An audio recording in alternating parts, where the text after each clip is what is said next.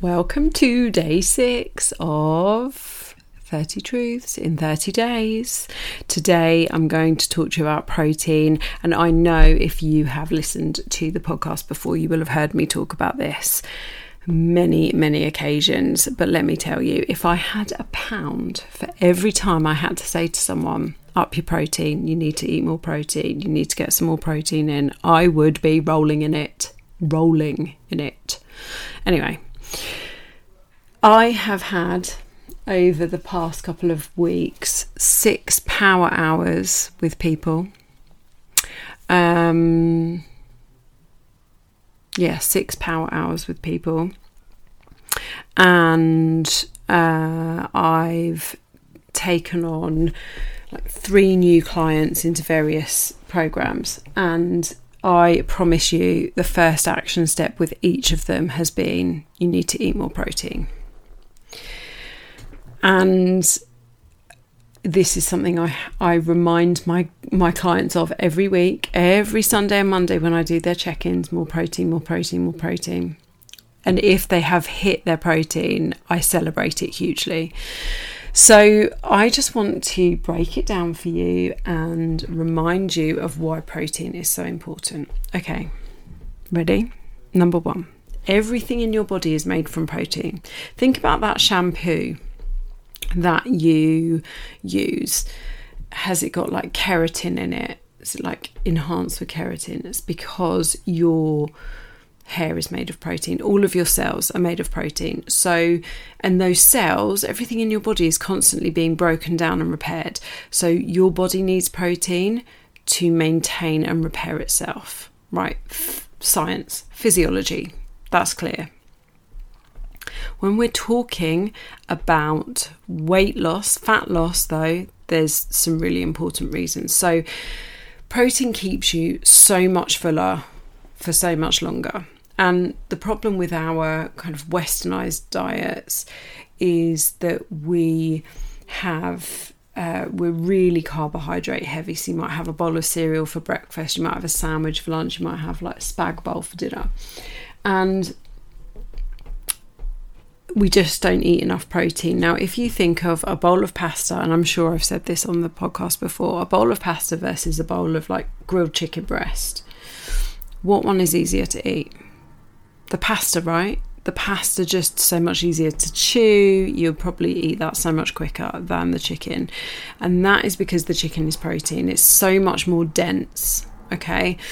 So it keeps us fuller for longer and actually will fill us up quicker in terms of eating. And because if you think about the chewing of that protein, it's a bit similar when your body is digesting the protein. It takes the body so much more effort to digest that protein. So it's got what we call a higher thermic effect of food. So in really simple terms, you are burning more calories by digesting protein. For the clients, I've got clients that work with me and I encourage them all to move. Now, not all of them will get into a gym or pick up weights, and that's okay. That's something that we work towards. But I encourage all of my clients to do some kind of resistance training. Now, when we are in a calorie deficit, trying to lose fat, our body might go to use the protein in our muscles for energy. And actually, we don't want that. We want to keep as much of our muscles as possible. So eating a higher protein diet can help you keep hold of that lean muscle as you're losing body fat. Because let's face it, all of us want to be able to move around as we get older. We want to be able to get up and down off the toilet. We need our muscles for that mobility. But also having that lean muscle, it creates an amazing shape on your body. No one wants to be skinny fat.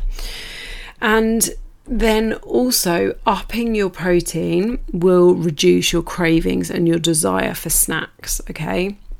So in every single client of mine, or even people that I've just had a conversation with and they've said, I really need to lose some weight or whatever, or I just can't stop snacking, when I tell them to up their protein, it makes such a difference, and it really, really reduces their need for snacking. So if snacking is something that you really struggle with, you need to be upping your protein, okay? Like, think about when you get those 3 p.m. cravings for a cup of tea and a bar of chocolate. Like, have more protein. So your challenge off the back of this podcast is to increase your protein. And I wanted to remind you, because I don't think I did yesterday, have you signed up for my free masterclass yet?